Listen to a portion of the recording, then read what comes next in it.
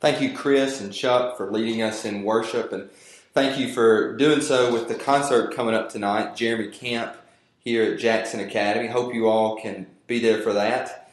And I thank you all for being here. We're starting a new sermon series today. I'm excited about it. This sermon series, really, it's a series about what we're about here at Bellwether. And God's really convicted me to preach on what we're about, what this church is about, what we're here for. And as He's convicted me, He's kept bringing up one word over and over in my mind the past weeks. And it's a very simple word, and the word is one. And that what we're about is that I want us to be about one life, that Jesus goes to the one versus the 99, and He can change one life. He can save one life. That one person can be changed into a leader for Him. And it's about one leader, being one church, being united in a vision and a mission and a calling. And then most of all, and what I'm going to talk about today, is one Savior. That what is most important, what's most important that we be one about, is one Savior, and that is Jesus Christ. And I want to focus today on that word, Savior, because, you think about Jesus as Christ, and you think about Him as Lord, and you think about Him that He rose from the dead, but He's also our Savior. And why I want you to think about Savior is I want to ask you a question. I want you to think about this question, in that what saves you? In that all of us, we have challenges, we have burdens in life, and there has to be something that saves us. There has to be something that, hey, this is why we're living. This is why we stay alive. This is why we keep pushing. This is why we keep fighting. Something has to save us. And I want to ask you the question is, what is it? And is it Jesus Christ? Maybe, maybe not. So what saves you? Here's some things that can save us. Relationships can save us. As in, man, I love these relationships. I love these buddies, this circle of friends. You sit around a campfire and you sing Friends Are Friends Forever. These just tight-knit relationships, they save me. Or you can take it a step further and say, these connections save me. As in, if I'm in trouble in work or in business or emotionally, that I still have this network of connections that can save me. Or let's take it even a step further and talk about a status, as in a level of society. Maybe you're born into it. Maybe you buy into it. But and what is saving you is that, hey, I'm in this status. I mean, we talk about relationships, but we live in a very status-oriented society. You guys know that I love the Grove and love going up to football games. But hey, the Grove, and let's be honest, it's all about status. I mean, and you State fans, I hope you're,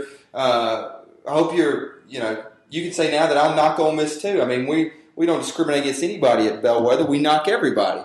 But hey, you can be saved by relationships. You can be saved by connections. You can be saved by, hey, I'm in this status.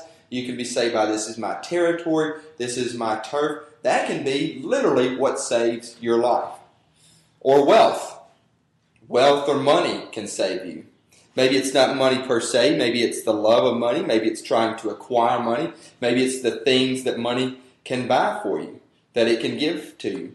Maybe money can buy you relationships. Maybe money can buy you status. Maybe money can buy you great experiences or a great house or great trips or whatever it may be. But you love the acquisition of money, and that is what is saving you. Maybe it's family.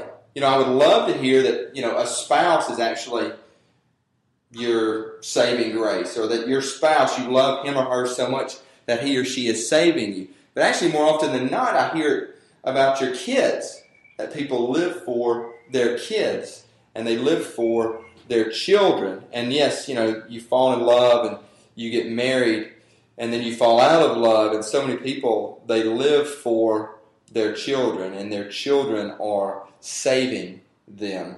Maybe it's your career, as in, if I get to this certain point in my career, be it president or vice president or CEO or whatever, that drive that drive for a position or that drive for power, that is saving you. And let me be honest, I mean, something we have to battle in ministry, in preaching the gospel. I mean, what can save us is, hey, how far we get with our church, or how big our church is, or how many sermons, that we give in a year, or how much we're preaching, or, how esteemed we get. I mean, for us as ministers, as pastors, this can sometimes supplant Jesus Christ as our Savior, is that this is actually saving us, as crazy as it may sound.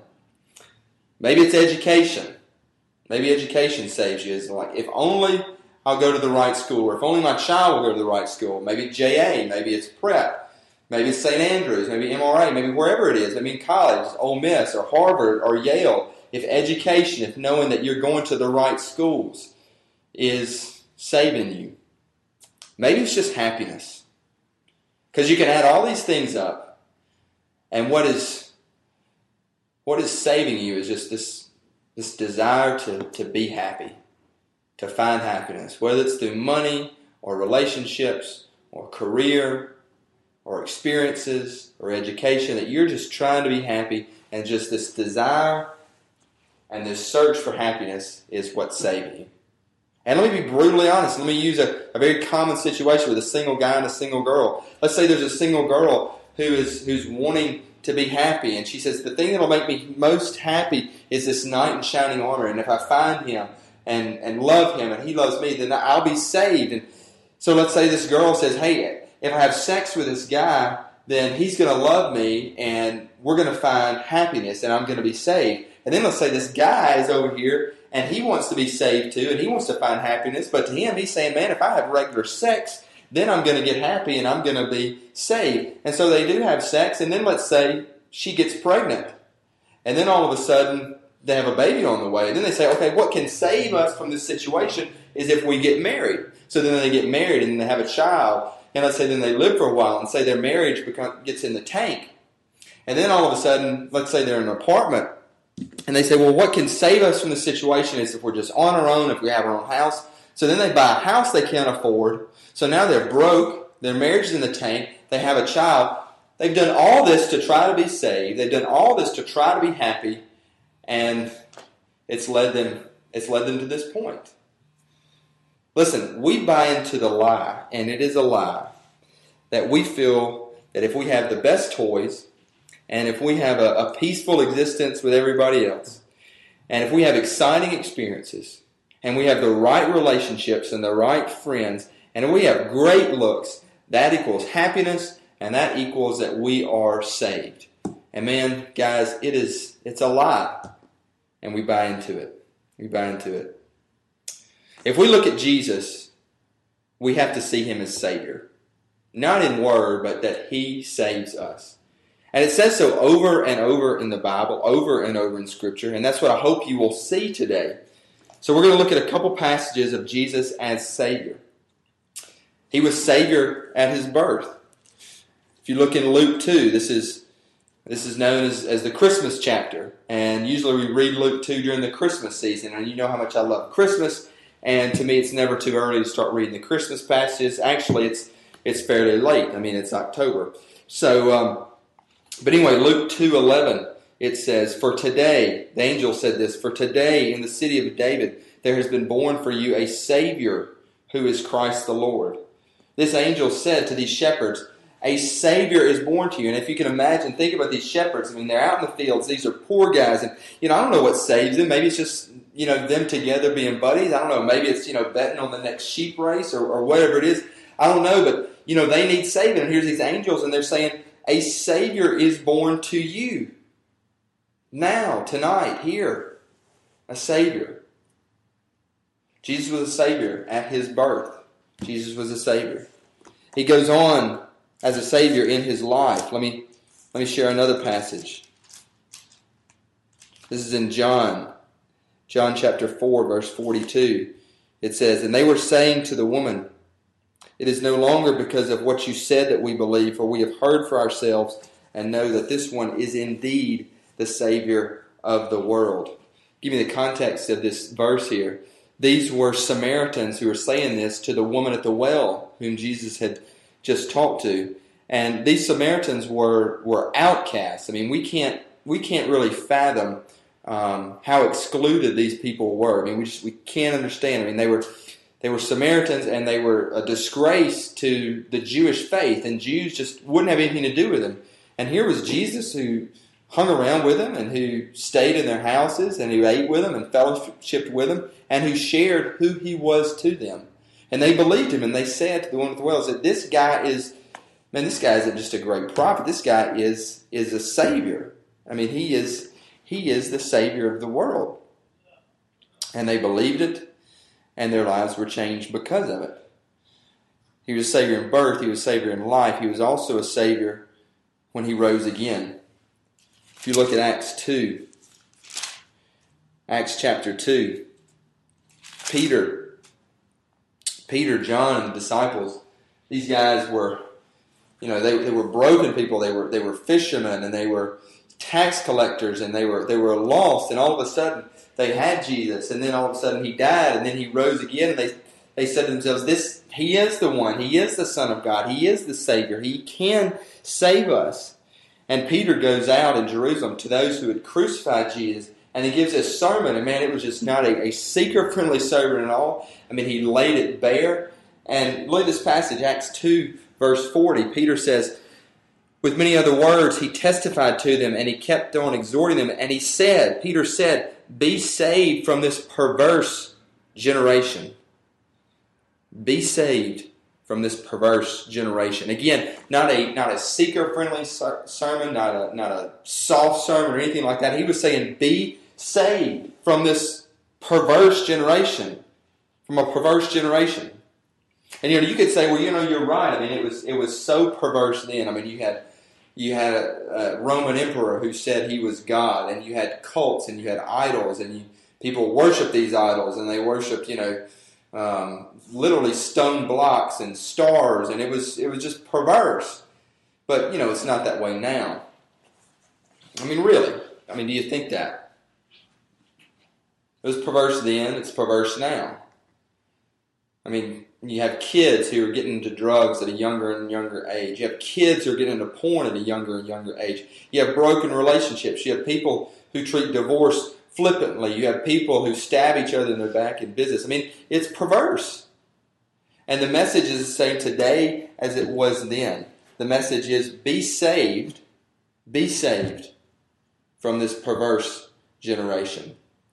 And these new Christians and these new believers and these first Christians, this first church of Acts, I mean, when they were saved, their lives changed. And what I love and what I see about these people is, all of a sudden they were saved. They didn't go start like a new Christian Reform Party, or they didn't go out and, I mean, slavery was worse then than it ever was in the Civil War. They didn't do protests or anything like that, and they didn't revolt up against the Roman Empire. All they did was that they loved Jesus, and they confessed Him as Savior and Lord, and their lives were changed, and you just had a spiritual overflow, and it just poured forth out of their life. And out of that, I mean, yes, they built churches, they built cathedrals, they built hospitals and schools. I mean, they literally changed the world just by knowing Jesus as Savior, just by believing in Him as Savior. And it was that spiritual life.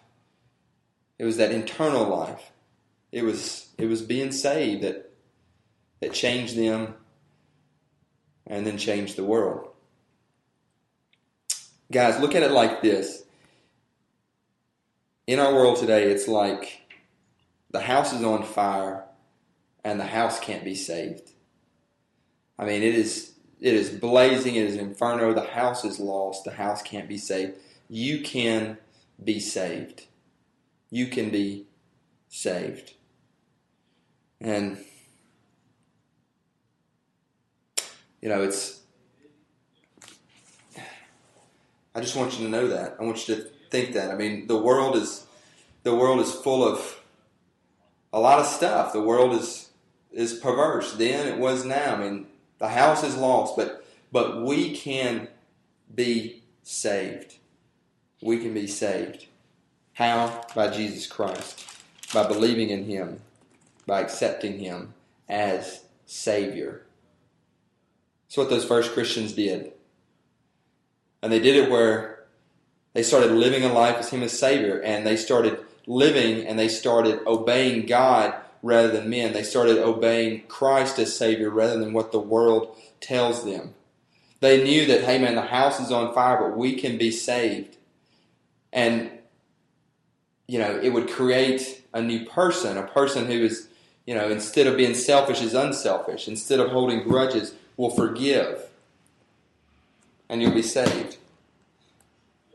One other passage I want to share with you, Peter and John, this is in Acts 5 verse 29, and it says, Peter and the apostles answered, we must obey God rather than men. They're talking to the leaders, talking to the Sanhedrin.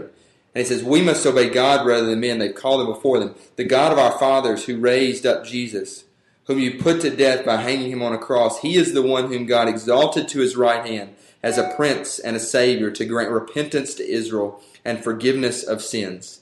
And we are witnesses of these things, and so is the Holy Spirit, whom God has given to those who obey him. And they knew that he was Savior.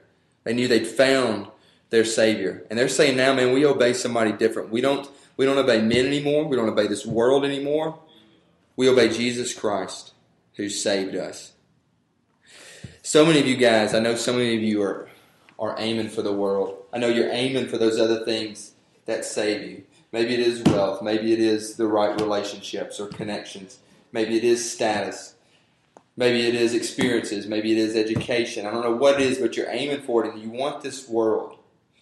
And, I have to confess, I'm not a natural hunter. I like going out there every now and then, going hunting, talking some trash with the guys. But it's not in me. It's not like who I am. It's not my DNA. But, one thing I've always been told when I've gone hunting, whether it's dove hunting or duck hunting, when it's birds, is someone always say, hey, aim right before the duck. Aim right in front of the dove. Because if you aim right at it, you're going to miss it. But if you aim right before it, you're going to be more prone to hit it. And it's so much like that in our lives. I mean, if we're trying to get the world and we're aiming for the world, and we aim at the world, and man, we're going to miss it. And we aim at those things, whether it's wealth or relationships, even family, a career. If we just aim at that, man, we're not going to be saved. If we aim at something ahead of that, if we aim at something before that, which is Jesus, then we'll hit it. We'll be saved. I hope you'll aim at something before this world. I hope you'll aim at something that is greater than this world. I hope you'll aim at something that goes ahead of this world, and that's Jesus. And yes, you will be saved. I believe we're on track for that. I believe as a church where people are searching for a Savior. I believe here people are searching for a Savior. I can see it. I can feel it. They want something different. They've gone and they've tried these other things, and they know it's not working. They know it's not saving them. So Bellwether, what I really want is, as we're growing, and God's convicted me to say this, and man, I almost didn't, but I'm going to say it. I want two types of people to be here as we grow. Two types of people. One type is a person who, man, they're searching for a Savior. They know that these other things won't save them. And they've tried them. And they think maybe Jesus can save them. And so they're looking at Jesus and they're thinking about Jesus. And maybe they're looking into His Word. Maybe they're praying a little bit more. And so they're just trying to find Jesus, and they come here. And look, it's okay to question. It's okay to have those questions, or it's okay to have those doubts. We want you here, and we want you to at least be searching for the Savior who is Christ. But that's one person who's not sure, but they're still searching. And the other person I want to be here is the one who, man, they have found their Savior. He is Jesus. And man, they're trying to live for Him. They're trying to follow Him with all they have, with all they do, with all their being. I want those two types of people to be here at Bellwether. But see, what you get a lot of churches, is that you have people who say, hey, Jesus is my Savior. They confess Him, but really and truly from the way they live, from the way they act, He is not their Savior. Something else is their Savior. They're looking at something else to save them. Maybe it's those things I mentioned. Maybe it's something else. I don't know. But they say Jesus is his Savior, but really and truly, if you get deep down into their heart and soul, he is not their Savior. And what I've been convicted to say, and what I've almost have not said, is that, here at Bellwether, just if you want me to be totally honest, and I say this in all love, if you say Jesus is your Savior, but he's really not your Savior, I would rather you leave. I would rather you leave for a while, and maybe come back when you're either open and honest to say, hey, I'm either questioning Jesus is my Savior, but I'm searching for him, or man, he is my Savior, and I'm trying to live for him with everything I've got. Those are the two types of people I want here. But if you're saying he is your Savior and you know he's really not, I would rather you not be here. Because see, if you're here and you say he's your Savior and you're living like he's not, you're going to affect both of those other types of people. Because those who are searching for a Savior are going to see you and they say, man, this isn't legit, because they say he's their Savior, but I can see that he's not. And then for those who found Jesus as their Savior, they look at this type of person and say, man, he says that Jesus is his Savior, but I can see that he's not. And it disheartens them too. So you're actually bringing down people when you say Jesus is your Savior, but he actually isn't. Again, man, I say that in all love, and, it's not that we don't want you here. We want you to come back. We want you to just be honest. Say who you are. Either you're searching for your Savior, or you found your Savior and you're trying to do everything you can just to live for him.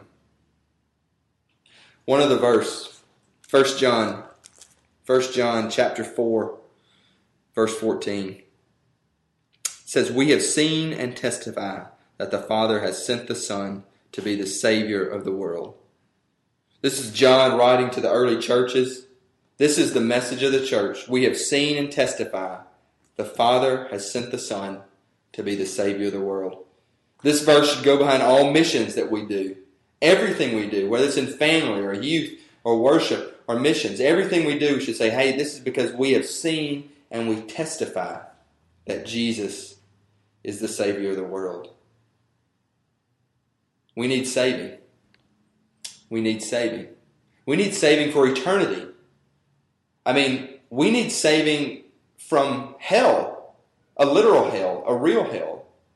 I'd like to ask you that question. If you're here and if you are a Christian, if you believe in Christ, do you believe in hell? I think that's a valid question. I think some of us as Christians, and I use us there, it's hard to fathom hell. We may say we believe in the Bible, but do you really believe in hell? Because I think if we really believe in hell, if we really believe that hell exists, I think we would live our life differently. I think we would invite more people to church. I think we would have more of a passion to share our faith with those who don't know Jesus, because there is a hell and people go to it. And man, what it says in Scripture about hell is not good. It says there's eternal suffering. It says there's weeping and gnashing of teeth. Man, it says that, there's pain, there's torture.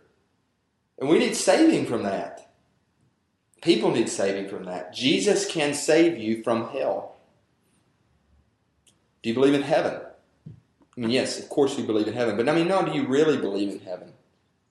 Because I think if we really believe in heaven, I think if we really believe how great heaven was, we would live our life differently. The psalmist says, David says, he says, 1,000 days on earth can't compare to one day in heaven. Think about it, 1,000 of your greatest days, when your child was born, or when you were married, or when great things happen in your life, great experiences, 1,000 of those days can't compare to one day in heaven. If we believe in heaven, really that type of heaven, we live differently. Here's what I mean. Do you live as in this life, whether it's from birth to 80 or birth to 60 or birth to 50, that this life, do you live it as it is your eternity? Or do you live as if eternity is your life? There's a big difference. I hope we live as eternity is our life, that there is a heaven or hell, and that we spend the rest of our life in that eternity. And Jesus can save us, and then we can spend all our life, eternity, with him. Last story.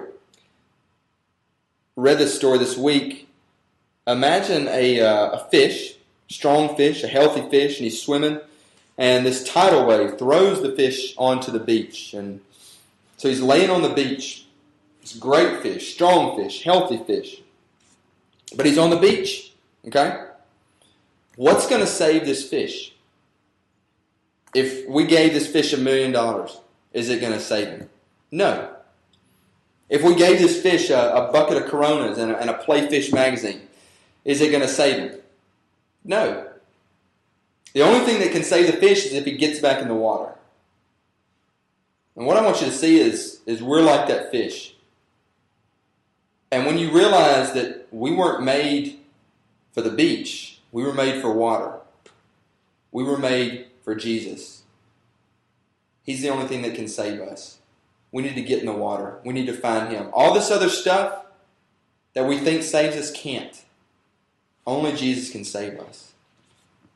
We need to find Him, our true Savior, the one. Some of you here, some of you listening, need a saving relationship with Christ. Save you from eternity in hell. Maybe to save you from a hell on earth that you're living right now. I pray that at this moment as you hear these words, that you will accept Jesus as your Savior, that you will know Him as your Savior, that you will let Him save you, that you will give your life to Jesus, that you will surrender everything to Jesus, that He will be your Savior, and that your Savior will be the one. Let's pray together. Heavenly Father, I know that there are those here, I know that there are those listening who need a saving relationship with You. I know that they've looked in so many places and that they're trying to be saved by so many other things, dear Lord. I pray right now that they would enter into a saving relationship with Christ. I pray right now that their hearts would be open, that You would fill them, that You would flood into their lives, that they would realize that they need the saving water of Jesus Christ. I pray if someone out there is hearing this, that they would pray this prayer. I pray if someone is listening right now who needs saving, that they would pray this prayer. And they would pray, Heavenly Father, I need saving. I've tried so many other things to save my life, and it's just not happening. It's not working. I believe Jesus can save my life. I want Him. I desire Him as Savior. Come into my life, Jesus. Save me. I give my life. I give my soul. I give my heart to You. Dear Lord, I thank You that anytime we ask, You're there. You respond. And I know You respond to people as they ask this prayer, as they say this prayer. And I know that You are in the process of saving them. Dear Lord, we give You thanks that we have a Savior, that we have the one who unites us, the one who saves us. Dear Lord, help our church to be one in Him. Help us personally, as families, look to Jesus as Savior. Help us find Him, know Him, and love Him as Savior. It's in His name. Amen.